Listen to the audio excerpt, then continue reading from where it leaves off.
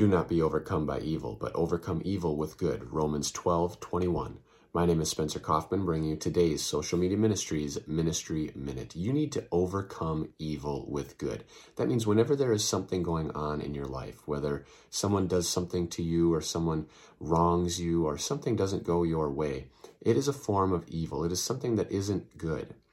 And what you need to do is do something good to overcome that evil. So if someone is mean to you, be nice to them. If someone wrongs you, make sure you do right by them.